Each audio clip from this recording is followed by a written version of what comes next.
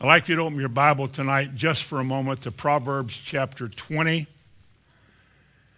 and verse 29. The two contrasts in Proverbs 20 and verse 29. It says, the glory of young men is their strength, and the beauty of old men is the gray head. Now, I have not yet, honestly, looking into a mirror, depicted any kind of beauty that I would call beauty myself. But I will agree with what the Bible says, that the beauty of old men is a gray head. The reason it doesn't look like that to me is that I'm not an old man yet. My head doesn't know that, but the rest of them it does. Amen. I like to talk tonight specifically to the youth, just the young people tonight. All the rest of us get to listen and maybe reflect about your youth if you're older and you're grown and you got kids raised. Speaking from the pastor's place tonight about young people. I appreciate the fact that we have so many young people here, youth. I do. That means that one day this church is not going to sit on a corner in the county empty because everybody died. That God keeps raising up and fitting into what he's doing, people to come and take the place when others go out. There's those that are qualified that'll move right in and take over. That they weren't ruined by their childhood adventures. That they did not get so deeply steeped in sin that they felt like they had no right to go to church and have anything to do with it. Because a lot of people live with that kind of guilt. And that kind of guilt keeps them from ever becoming the kind of person that God wants them to be. They don't know they can be forgiven and all of that, but it does keep them out. I'd like to offer tonight at the end of the message some advice or an exhortation. An exhortation is language that incites or edifies. I like to share a few things at the end some advice I like to give to all of you that are youth. Now, defining a youth is generally somebody who is young, early in the life, but youth can also, in the Bible, go further than that. David, when he faced a giant, was called a youth. We don't know how old he was. It doesn't say. I would imagine he was a teenager, young teens. He was not old enough to be in the army, so he was less than 20. So he was just a boy that we would call a youth, but he wasn't a little child. But a child can be called a youth. You know, Malachi talks about the children of one's youth. So married people can still be, depending on their age, still considered to be youth. And so youth is not a word that is described by just a certain age bracket, but it's a word that's used in 66 verses in the Bible, the word youth is. And it merits, at least from my side, what I'm doing, where I stand as a pastor, it merits at least one night in the last 50 years to address just the youth in our church or the youth in a church. I'd like to begin with Genesis. The first mention of the word youth in the Bible is in Genesis chapter 8 and verse 21. Youth is a time of energy. You're bulletproof when you're young. You're unstoppable. Problems belong to old people.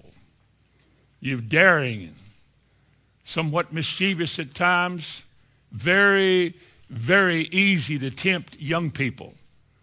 Youngsters are more easily enticed, I suspect, than older people. Sin comes at a very early age. Sin comes real soon in a person's life. And depending on the environment a person's in, what they're going to face, where their parents lead them, how they're trained or taught, sin has various kinds of effect upon people. In fact, some of us have grown up with more scars than others have because we were allowed to tolerate more sin than others did.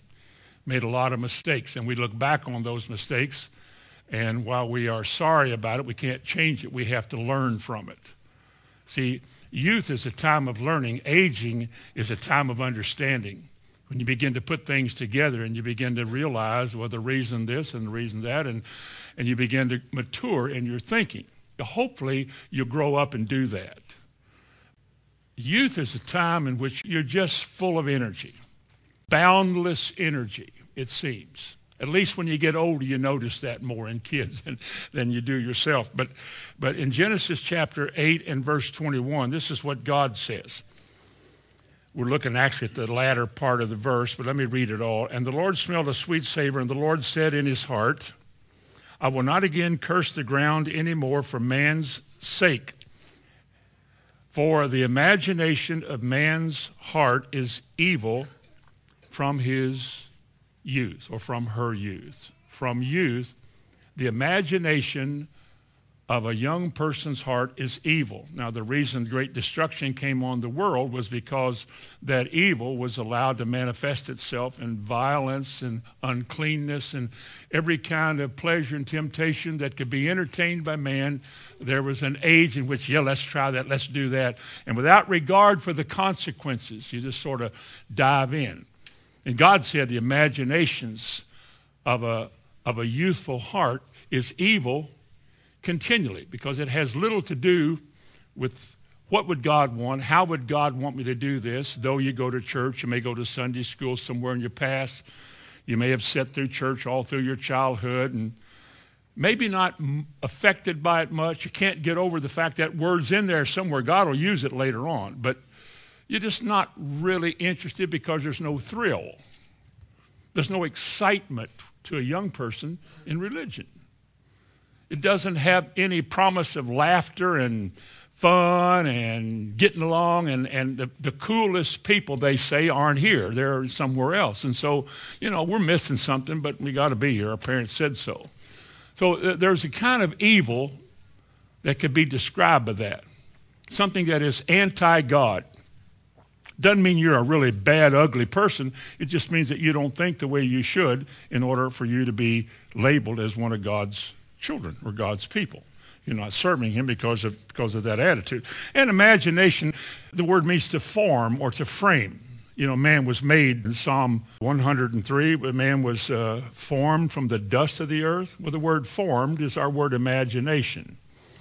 What you begin to imagine and the way you think is going to frame the way you live, because that's a biblical truth. As a man thinketh, so is he. But the word also has to do with thinking, with mental activity, the way you ponder things. Things that you ponder will be the decisions you're about to make. You can make a lot of bad ones when you don't know what the good ones are, which is what goes on in youth. The Bible says that and explains that pretty well. But there's a couple of verses in Psalms 25 that speaks of the sins of one's youth, as if psalmist reflected back and somewhat maybe ashamed and disappointed in his decision-making of the sins that he committed. They were so unnecessary, but we did it because it was a choice that we made.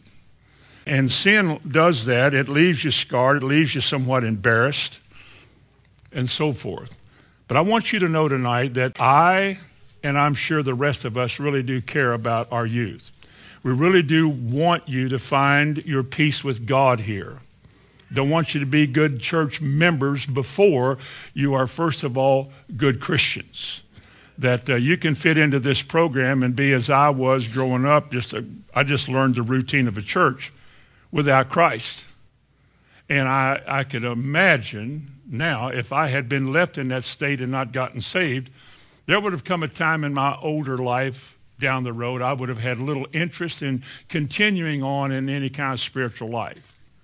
I'd like to have some flavor of Christianity in my life so maybe I can go to heaven. If I can just be good enough, maybe I'll go. I mean, that's the way you think. The difference that God has made with us, and I hope that you young people do get this, the difference that God has made with us is that he has not left us apart from his word, that we have had it drilled into us. It seems like every time we meet, God says something to us, that we have not set aside things for fear that it might hurt somebody's feelings, and we haven't not said things that you might take offense at. We just simply tried to say what God said and believe that if God brought you here, God will deal with you here, and you won't be offended at his word, but you'll deal with it. Because you see, that's the way that God's going to use you. And the comfort of aging is, in my case, I know I know the days are coming in which this is not what I'm going to be doing. I mean, I'll still be able to get up here and mouth words. I've had many years of stuff in my hard drive. So it's not hard to put things together. But I know the day is coming in which it's time for that person that God has his call on their life to step in and begin to take over. And wouldn't it be nice to know that God has a lot of people that he can use to do that? And that we'll accept that, whether we move here to hear them or not. This is what God is doing, and this is the way it is. And so this is what we got. So we want to make sure, I do, that the young people in this church are taught. We can't make you believe, and we can't learn you. But we want to give you an opportunity. If you want to come, we want to give you an opportunity to hear the word and to have a chance to understand the word and realize that this is the only way you can ever find what God wants in your life. You've got to respond to the Lord and follow his way, because this is what God wants. We want all your energy to be channeled into the Lord. Or we want you to serve the Lord in the time of youth. It is good for a young man that he would learn the ways of God. So there's just a lot of things tonight that I like to begin with about youth, especially back to the problems that youth face. There's a real vivid depiction of what I think young people face in Ecclesiastes 11, if you would go there. In the middle to the right, you know, it'd be good too if parents teach your kids how to find the books of the Bible after you learn, and be able to find all these different books of the Bible so you can get to them early. Ecclesiastes chapter 11 and verse 9 and 10, the last two verses. Rejoice, O young man, or young woman. That's good instruction if we only had a 2-verse scripture. Rejoice, O young man, in thy youth, and let thy heart cheer thee in the days of thy youth, and walk in the ways of your heart and in the sight of your eyes. Hey, live it up. This is the world's philosophy. That first part of that verse. This is what the world is teaching you all outside of these walls. This is what your friends' philosophy of life is about. And this is what the appeal of the world to you is about. Be all that you can be, shoot for the sun, and you may hit the moon, or whatever the crazy stuff they say. You know, go for it. Man, enjoy your life. You're only young once. Don't waste it. I mean, get out there and do things. Come on. Have fun. Life is fun. So he says, and you'll see why he's saying it like this just in a moment. So rejoice. Let your heart cheer you up all the days of your youth. Walk in the ways of your heart, in the sight of your eyes. But here's the deal, and you can't avoid this, because this confronts everybody in this room. It did me when I was a young man. All of this did. I can relate to this. But he said, know this, that for all these things, God will bring you into judgment. Is he saying that when my heart is my boss, that when my mind leads me and I'm unrestrained, that God must judge me? Why? Because that's not the way I was created to be. Are you with me? You weren't created to be meat for the devil and to be the sin sacrifice that the devil wants. You were created in the image of God to be a citizen of God's kingdom and to serve him. And to break away from the world's tugging, pull, and allurements is not easy. He says so here, because what a man sees, he lusts after. And he desires. And he'll set aside all the world's plans or righteousness or anything else in order to have it his way. Because he's trained like that. He's taught like that. I remember years ago in the school where I was teaching, one of the parents had told one of the young ladies, she was a cheerleader, a very pretty girl and popular and all of that, and she had given her heart to Jesus, she said. And she was just glowing for a while. And her mom said, this is the way it got back to me. Her mother said, don't waste the best years of your life with religion. Because see, that's the way she thought. That's the way her mother was trained, and that's the kind of influence a parent can have on a child.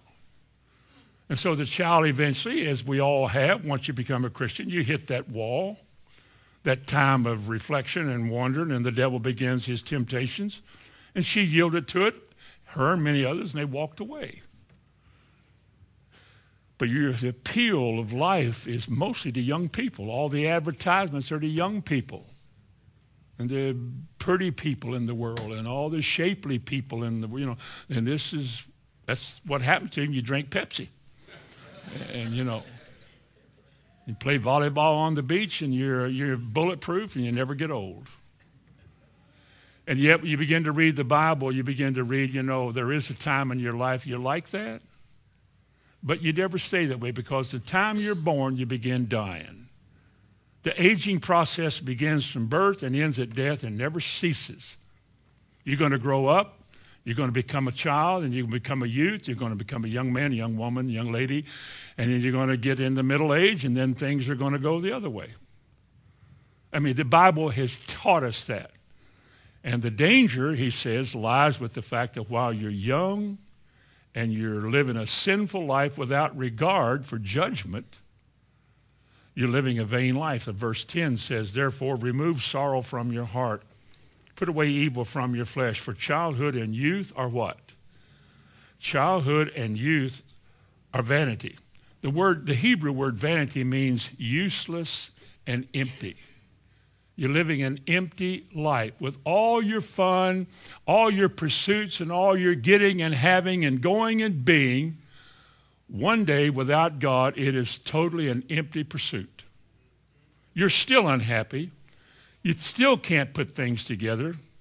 You still can't figure out why. You're still hard to get along with. You still blow your top without solutions, because that's the way the devil trains people. What a vain, meaningless life it is. You contrast that with a young person who, though they struggle in the time of their youth with keeping on track, you stay with it, it starts getting stronger.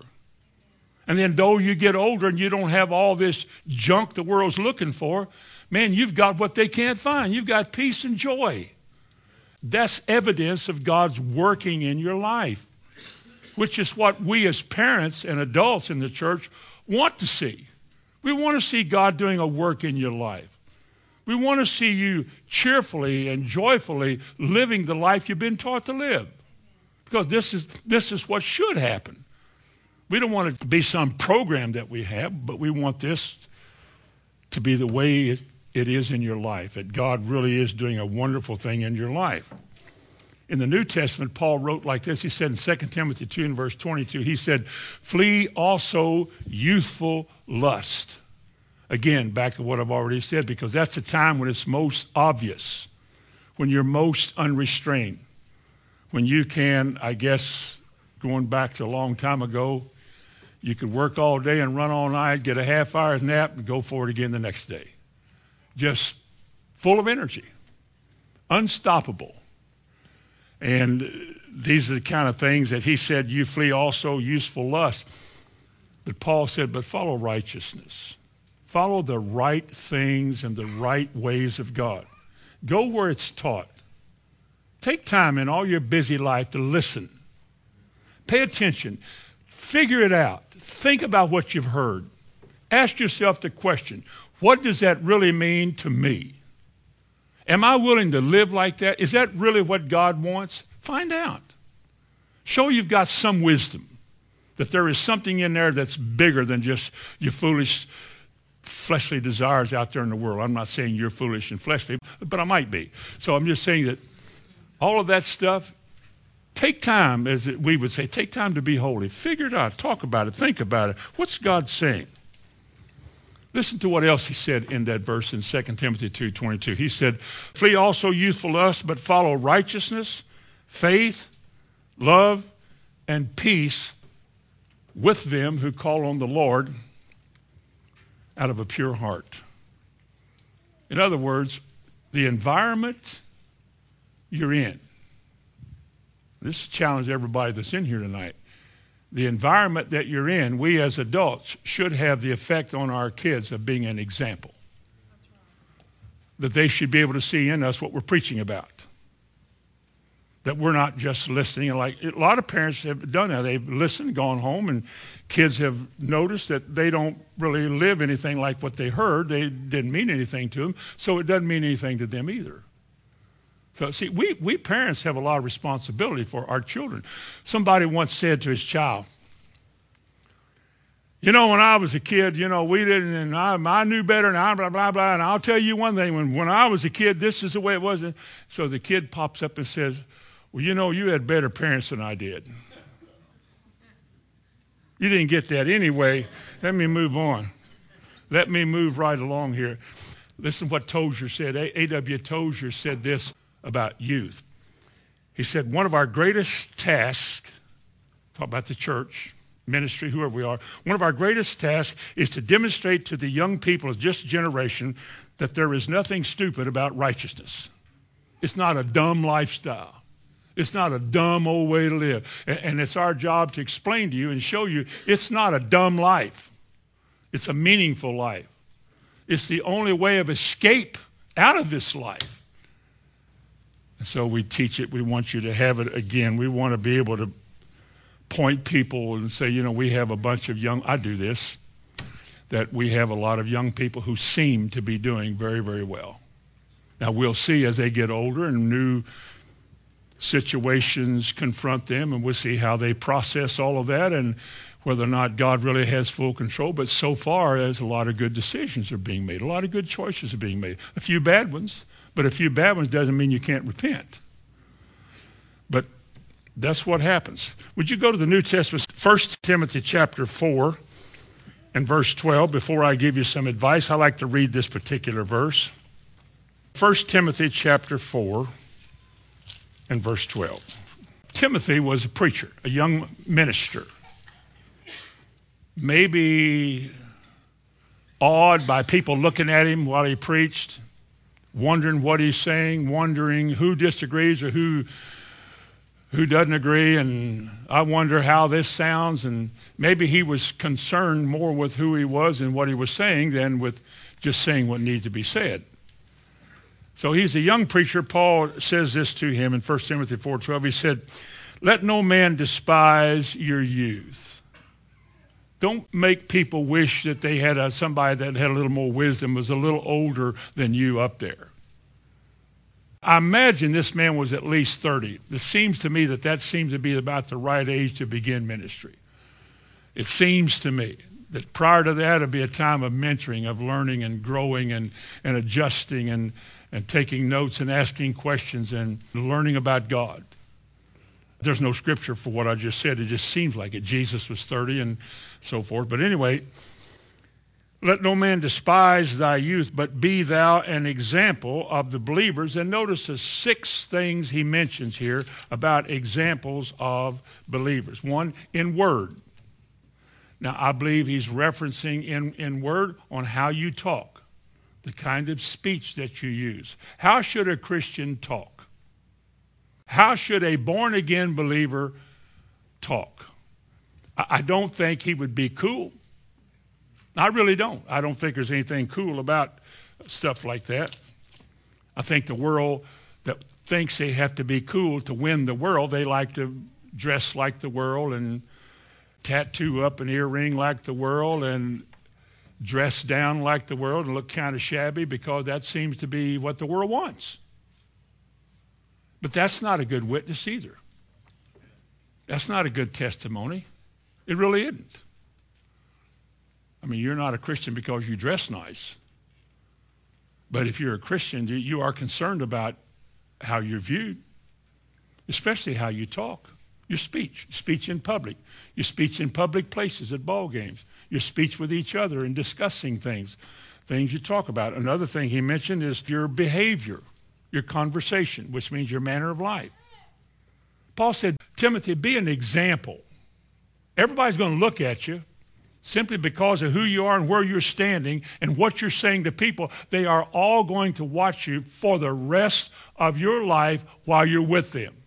There's not going to be a time if you're around they won't notice. They'll watch you. They'll watch your wife. They watch you when you eat. They watch how you do your life. And a lot of them are going to model their desires after you, or they're going to wonder why you preach one thing, but you don't do that. So he said, be an example in behavior, how you act, how you conduct your affairs, how you deal with other people, how you deal with situations. That's a traffic light, oh Lord, or things like that. He said, be like that. Another one he said is be an example in love. Love is compassion. It's caring about people. It should show up, especially in the ministry. Some people are hard to love. Trust me with this. Some people are easier to like than to love, or vice versa. But you're the one that's going to preach it. You're the one who has to live it. So whatever adjustment needs to be made, you make it. But this would not only apply just to preachers, it applies to all of us, because we got preachers. This place is full of preachers tonight. I got the youngest ones coming. I got the ones that are about ready, cooking, baking. And I got some that are ready and don't know it quite fully yet. But we got it. And another thing he mentioned in 1 Timothy 4, after love, is an example in spirit. An example in spirit. Remember Daniel 5:32 said Daniel had an excellent spirit. He was chosen above all the other people because Daniel had an excellent spirit. How quickly can you find Proverbs 17? We're not going to race, but see if you can find Proverbs 17 and verse 27. He that hath knowledge spareth his words. Notice, and a man of understanding, this goes with maturity, and a man of understanding is of an excellent spirit. Let me just briefly say this. The more you begin to understand, the more you are controlled by that. When you understand the ways of God, which once was not clear and you didn't care, and God began to get your attention, and knowledge comes, and then after knowledge comes wisdom, and then understanding, I see it. And this growth and this maturity begins to take place. The Bible said you're describing a man who has an excellent spirit. He's the kind of person who ought to rule. He's the kind of person who ought to be in charge. Every Christian should have something of an excellent spirit in them because of the great Spirit of God that is in you. I mean, there should be this yielding to that Spirit, shouldn't there? And it's no longer I that live, it's Christ who lives in me. And the other thing he mentioned is that you be faithful. Faith. 6 things he mentioned there. Be an example of faith. If you can't trust the Lord, how are you going to teach people to trust the Lord? If you're not faithful to what your Bible says, how can you expect others to be faithful? You got to be an example, whether it's convenient or not. It's your duty, it's your responsibility. And us with the world and our neighbors next door. What we preach is what we live. Amen? And the last thing he mentioned is purity. Purity. Purity is not a word today that it has meaning to a lot of youth. Purity of life. Modesty, chastity, virginity doesn't mean much today. It's almost like to be a virgin today as a young lady is almost like an insult. Oh no, I'm not one of them. That's a shame. It's a shame. Somebody's going to marry you and he's not the first one. But you find every now and then there's that one who has that deep conviction about that. You don't need some robust sexual activity. I just need to seek first the kingdom of God and let God take care of all that.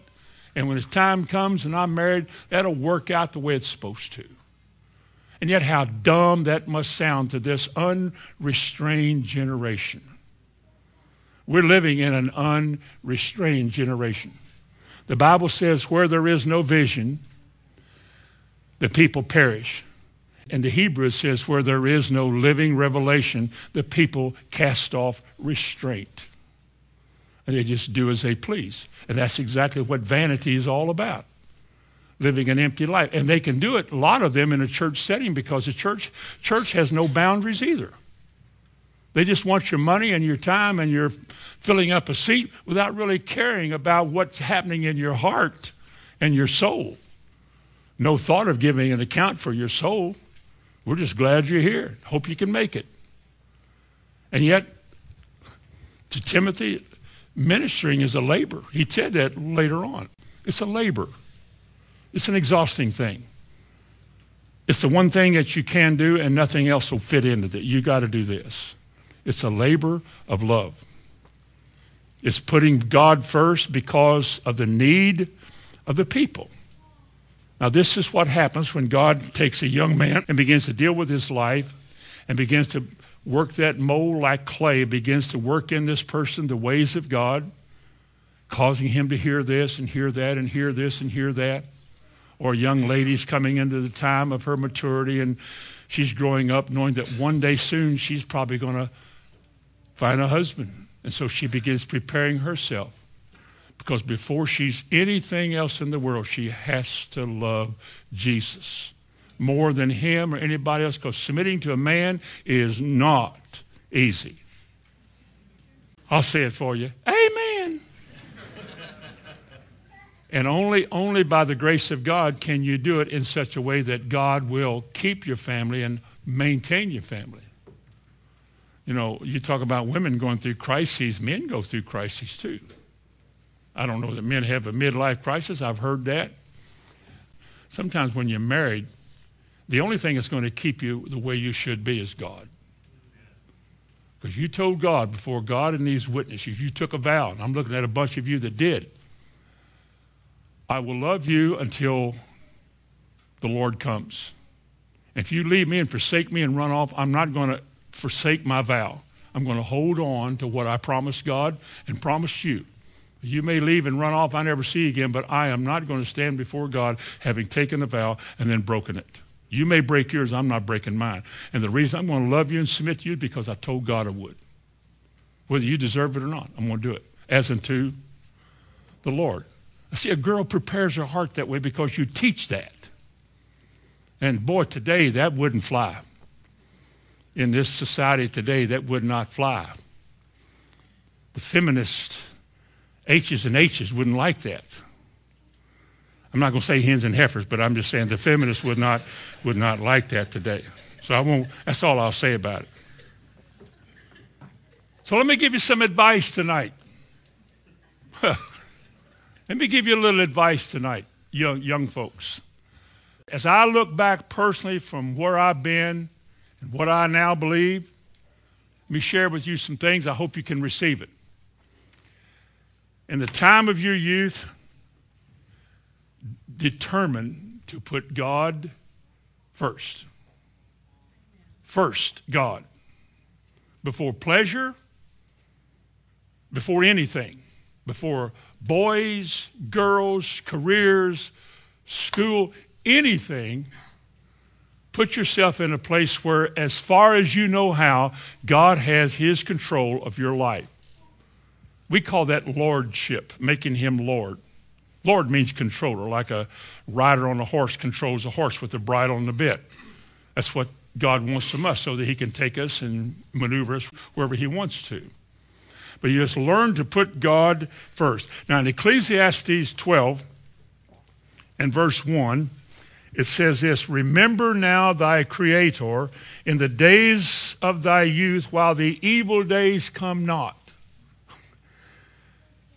nor the years draw nigh when you shall say, I have no pleasure in them. He's talking about old age. There's a contrast there between the days of your youth when you're busy and excited and full of energy, and the time of your life, just the other end of that, when you slow down a lot and you don't have that energy and that bounce like you once did. They label it testosterone today, but don't believe that either. He said here, remember your Creator in the days of your youth. You're a wise young man and young lady if you tell yourself that we're going to reflect on, meditate on, and contemplate the things of God. I will not let this moment pass me by without taking advantage of it. I didn't come to church tonight because it's a decent thing to do. I came here because I have a need. I need to be here. And I pray before I got here that God would speak to me, and therefore I've come to hear what that is, whether anybody else did or not. Remember your Creator in the days of your youth. Let God be in all your thoughts. The mind that is stayed upon the Lord shall have perfect peace. That's what God promised. That everything else in your life, all your needs, all your problems, the crises, the difficulties, all those things come to the solution that God gives because you hide his word in your heart. He directs your steps. Light arises in darkness for the upright, Psalm 112 says. You never have to worry again. You never have to fear. You can cast all your cares over on the Lord because God shows you that's the way to live. Remember your Creator in the days of your youth.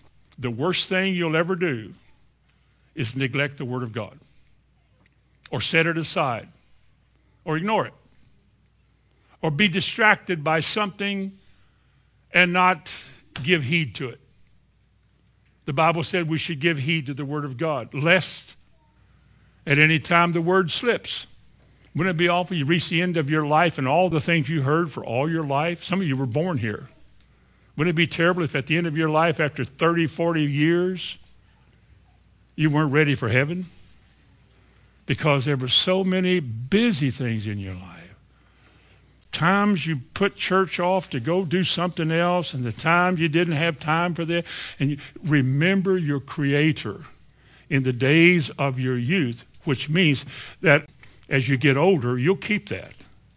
Because God will honor his word in your life and show you that's a wise thing to do, to remember the Lord as your Creator. And about all those things, all those mistakes you made, and all those problems that you grew up with, and sometimes you feel so guilt-ridden that how could I raise my hand? How could I praise the Lord? I mean, I've done so much bad. You know what the Bible says? How withal, the question is asked in the Psalms, how withal shall a young man cleanse his way, or a woman? How shall we cleanse our way?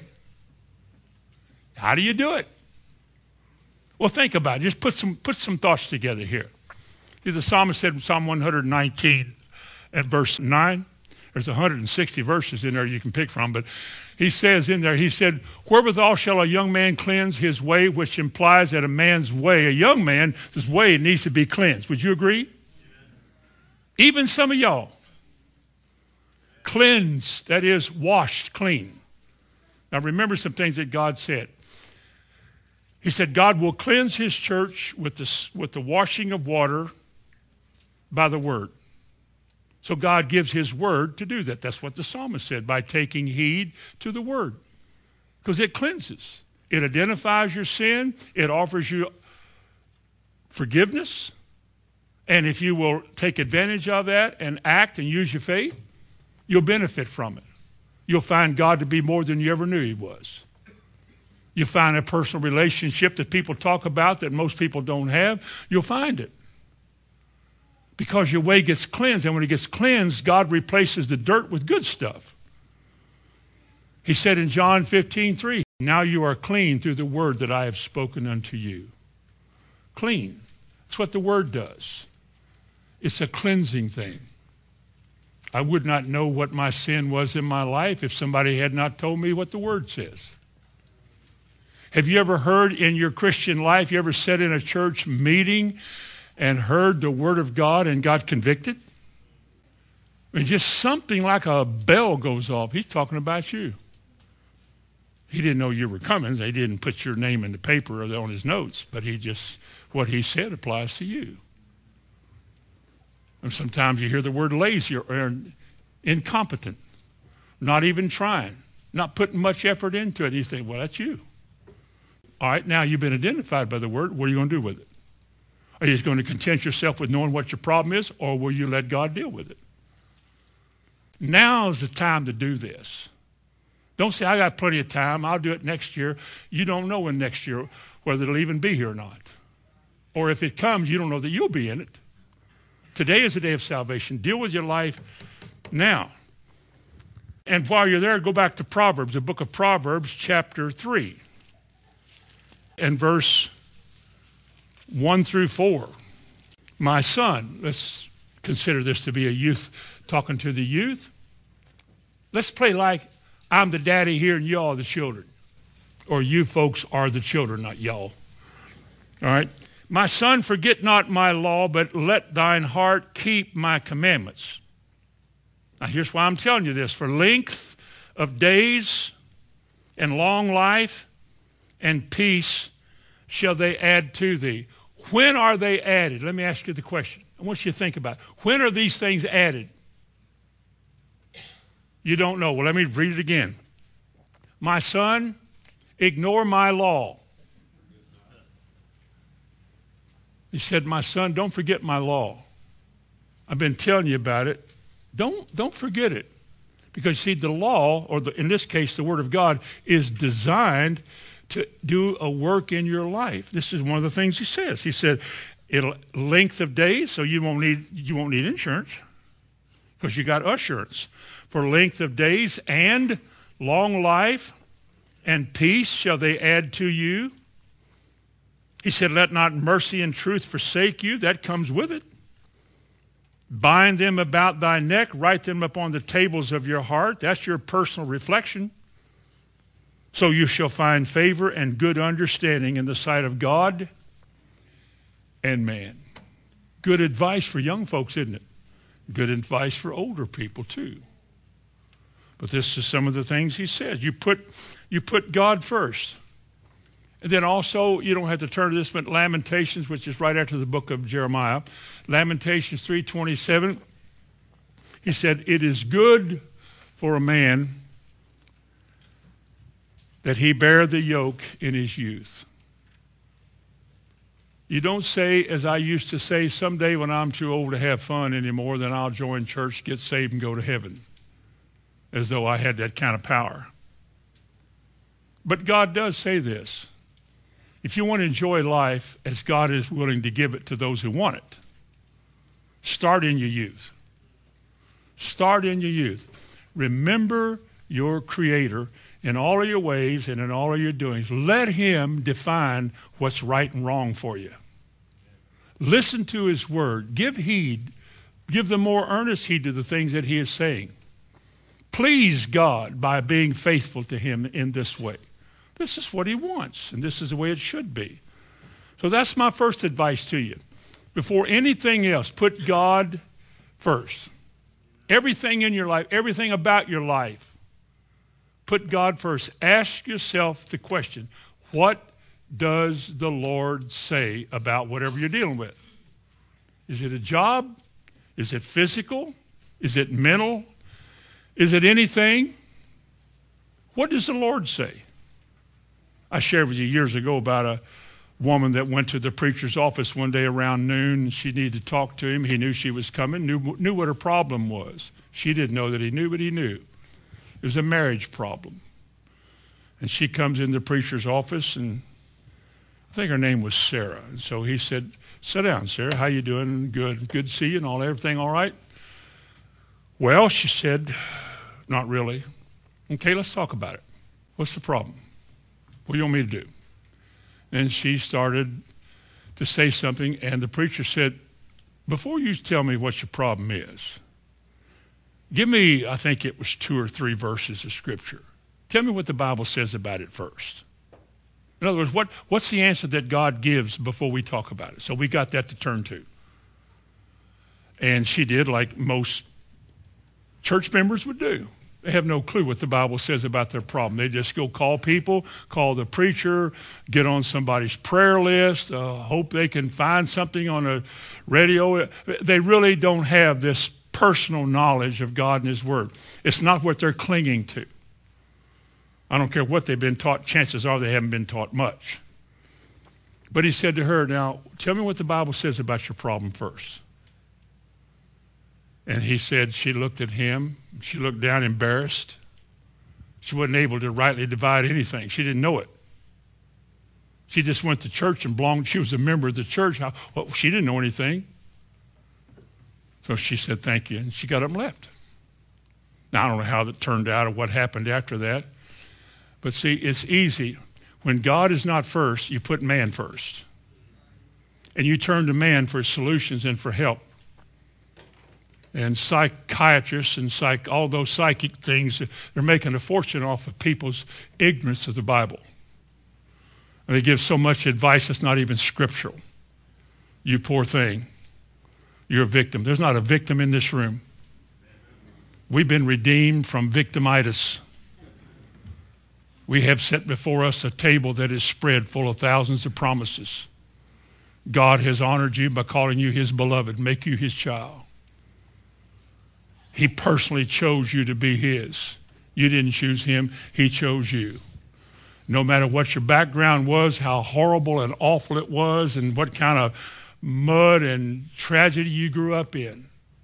I don't care if it was abuse or orphans or molest. I don't care what it was or how bad it was. You've been redeemed from all of that. You've been forgiven of all of that. And the word that you hear will cleanse you from any past unforgiveness about it and make you free. So there's no more victims. People that have had bad experiences are the best people to help people that have had bad experiences because you know how they feel. You know how they've been. You know what they're going through. And they look at you and say, well, what did you do? And it's Jesus is the answer. But you learn that while you're young. Don't wait till you're too old and weary and you've already set it aside. Learn it while you're young. Learn it while you're young. It's a good thing to learn that.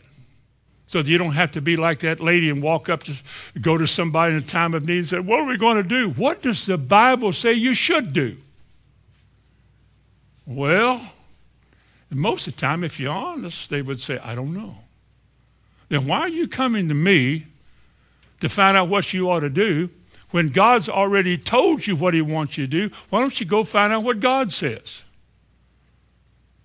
And they say, well, Brother Hammond, don't you know? Are you embarrassed because you don't know?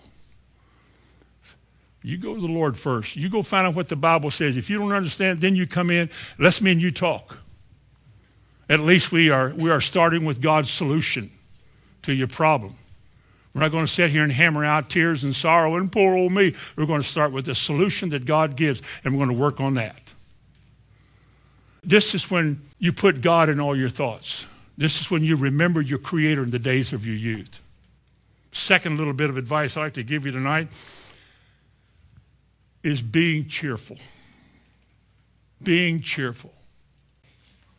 One of the things I really don't like about the young people today is that they seem to be so mad. You look at a rock group jacket or those, do they still have albums? What do they come in today? Little bitty things? Whatever they are. They're all frizzle-headed. And they're all, their shirt tails out and they're all like this. Now, the Christian groups too, the so-called Christian rock. So I'm saying this, what is your message? Because I'm reading your face like I'm reading a book. And what I see is there's something really gone wrong in your life. If you're a Christian, turn your frown upside down. You don't know what that means. I would draw you a picture, but it'd take too long. I know you know what it means. Why is everybody so angry today? Why is it just little bitty things tick people off and get in fights, and marriages are living on the edge? I mean, on the literal edge. He's afraid to say this because both of you, where's Jesus? I'm talking about the Christian family now. Where is Jesus in all of this? Why is he left out? Why is he not the solution? See, I think you learn. A lot of kids are raised without restraint. And when you're raised without restraint, you tend to be angry. You're not disciplined. You're allowed to jump up and down on the couch. I run them off of mine back there. They get up there on their feet. I think, now you do that at home? Well, get off of mine. And if you can't do better than that, don't come in here no more. One of them one time got a piece of candy, so I said, whoa. Come here. Who said you could have that? Oh, put it back. Put it back. That isn't your candy. It's mine. Put it back in that drawer.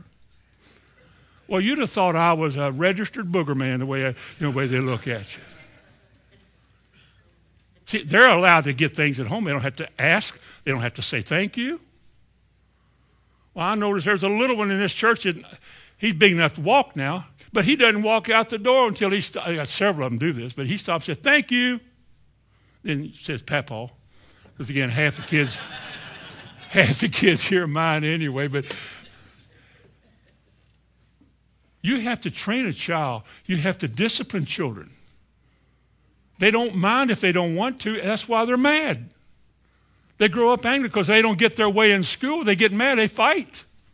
The teacher tells them sit down. I don't have to sit down. I don't have to sit down at home. I don't have to sit down here. You ain't going to make me sit down. Hallelujah. That's the way they're raised by us. I've been to enough picnics to know how kids act. Amen? I have. And when you see a lack of cheerfulness, this is just me now, this is my one opinion. When you see a lack of cheerfulness, when you can't see a smiling face on kids, there's something inside that troubles those kids. They're troubled. Does God have a solution? Well, of course he does. God tells us that we're going to have trouble, but he says count it all joy. He said rejoice evermore, for this is the will of God. So you're obligated to rejoice. Go into these, they used to call them fast food restaurants, but now they're just sort of medium to slow food restaurants. And you walk in and the person will wait on you invariably, because I watch this. I take mental notes. You'll walk in and say, yeah, which means, can I help you? Yeah. Well, it means, what do you want? What? Which means, what? Excuse me? Or they stick their head out the door. There's one the other day that stuck her head out the door and I went by to get my coffee, smiling all over herself. I thought, praise God. You have a nice day. And I thought, yeah, I will. I will, young lady. I told her, I will. One time, one of them said, have a good evening. I told her, I have one better than she will, because I was going to church. Whatever happened to cheerfulness amongst Christian people? One of the things I love is a good smile. Smiling is contagious. It's something that is good, something that God wants. It's something we should all have with us at all times. We're not angry. I'm not mad at anybody. Everybody that's ever offended me, I trust I have forgiven them. I have no grudges. My biggest problem is traffic lights. And it's compounded with my wife being in the car. See, that's a wordless rebuke. I heard you, I know that. The speed limit is 25 through here. I know what it is.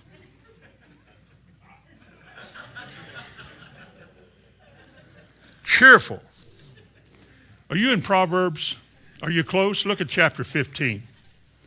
If you're still in Proverbs, Bonnie doesn't mind. I blame her for everything. She doesn't mind. Proverbs 15, verse 13. A merry heart does what? Maketh a cheerful countenance. But by sorrow of the heart, the spirit is broken.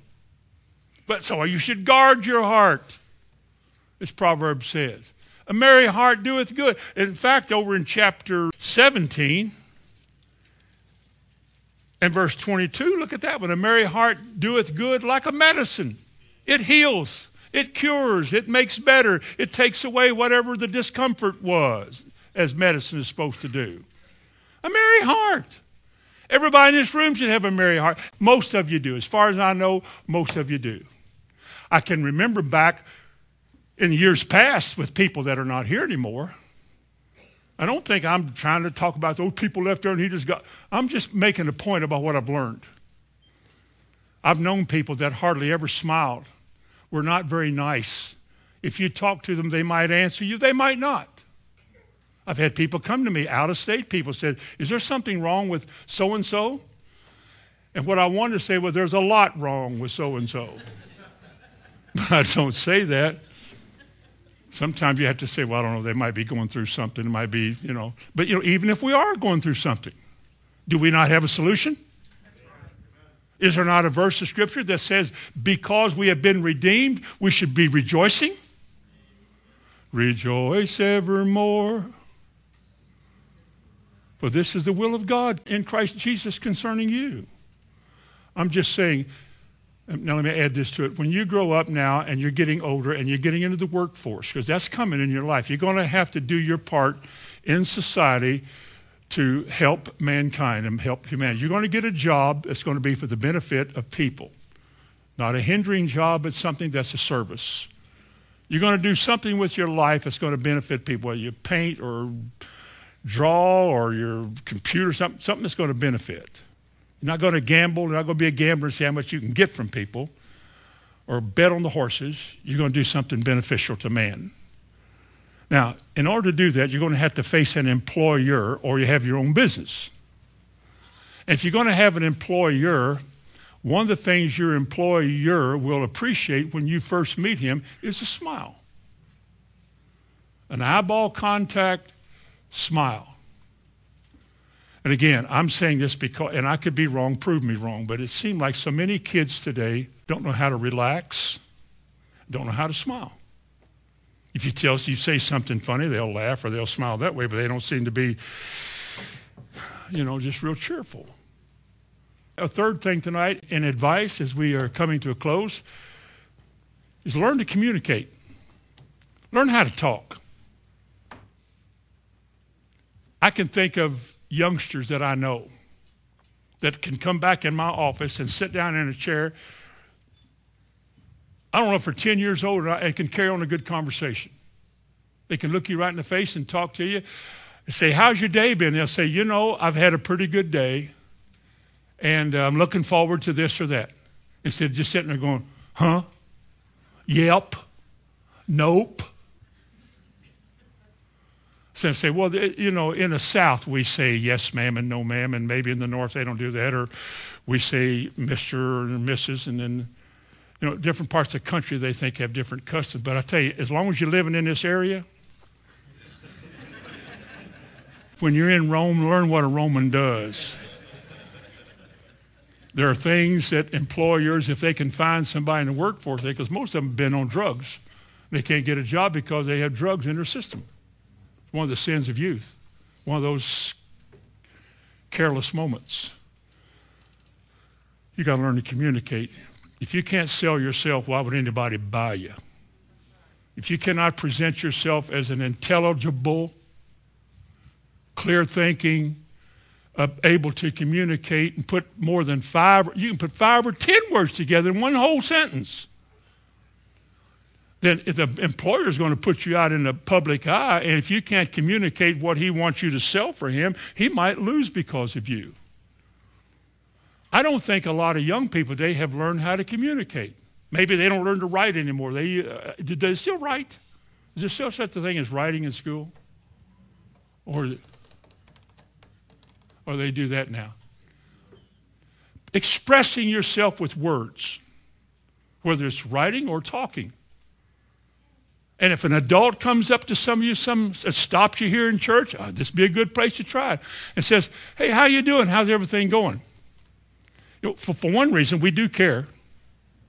We just have neglected doing this as much as we should, but every now and then we'll say, Isaac, how you doing?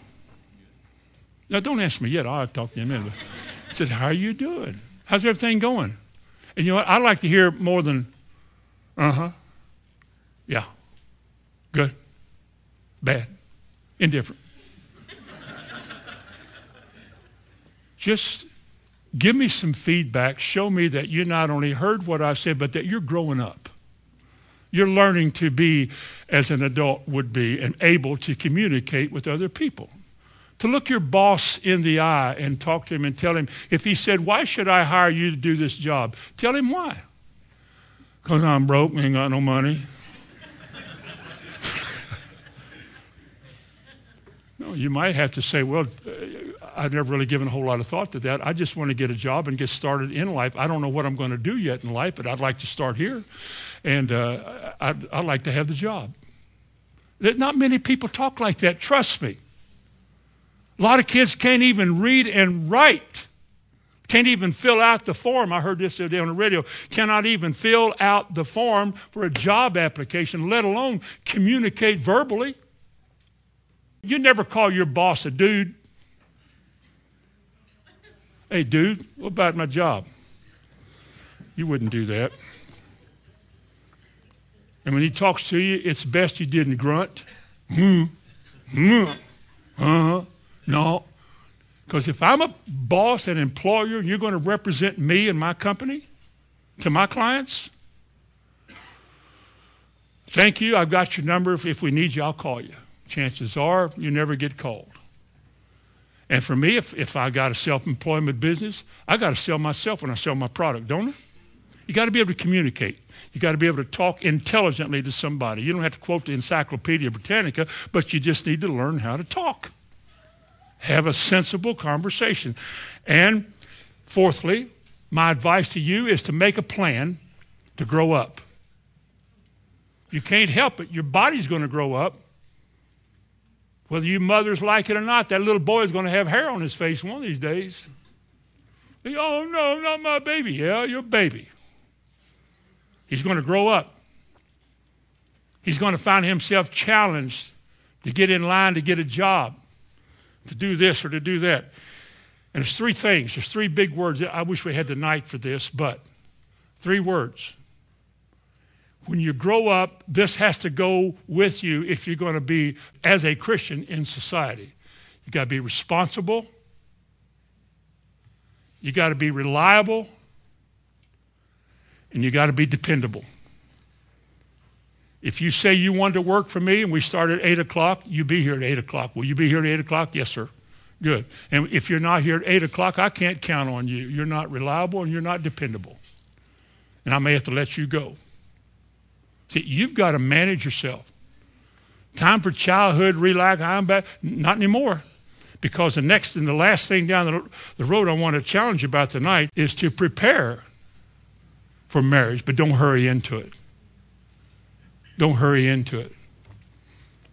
Young lady said to me at the camp, a girl that I knew from another state, well, you must be getting to that time of life. You're thinking about marriage. She said, not yet. When I graduate from college, then I'll start thinking about it. Wait for the right man to come along. But first things first. That's pretty good maturity, I think. Her daddy doesn't have to worry about her. He doesn't have to see things happening in her life that bother him. She's doing good. A young man, get a job. Get a steady job. Be well employed. Save some money. Show that you're thinking about your future. Quit spending it foolishly, buying stuff you don't need. Hold on to it for a while. You kind of like it after a while if you'll hold on to it because it'll have a good use in your life. And then find a house. Get started. This is where I'm going to live. Get your furniture because remember, you're asking some young girl to leave the only family she's ever known and to leave the comfort of that and to be joined to you in whatever you've got. You say, oh, we don't need anything. We're just going to live on love. Right. Right. Not if her daddy has any sense, you won't. I think every mature young man who is a Christian realizes that one day, chances are, God's going to bring into his life the woman that he has prepared for him. And he needs to at least have some sensible preparation in his life that convinces her that he's a kind of reliable and dependable and trustworthy man that I can live with and that my daddy will approve of the way he lives and the way he conducts his affairs. It's all part of growing up. You're the kind of people, when you live like this, you young men, young women, you're the kind of people that when it comes your turn to lead, we can sit down or take our place in history and have the assurance that things will be all right here. That we won't have to do like so many churches that we all know. Wow, they're gone now. Absolutely, completely disintegrated, evaporated, and gone without trace. That should never happen in a Christian environment. Put God first. Amen? Amen. Would you bow your head with me? Father, we give you thanks tonight for your word, your truth, for the working of your Spirit. I give you thanks tonight for these young folks. You're offering to them a way of life that the world can't. Give them grace and wisdom to partake of it. May they not make the mistakes as parents that some of us have made. May we as parents pray for our children, even though they're grown. May we as a church pray daily for our young people, our youth, that God would give us good, strong leadership for our tomorrows. I ask you to do that, Lord God, in the name of Jesus. Amen.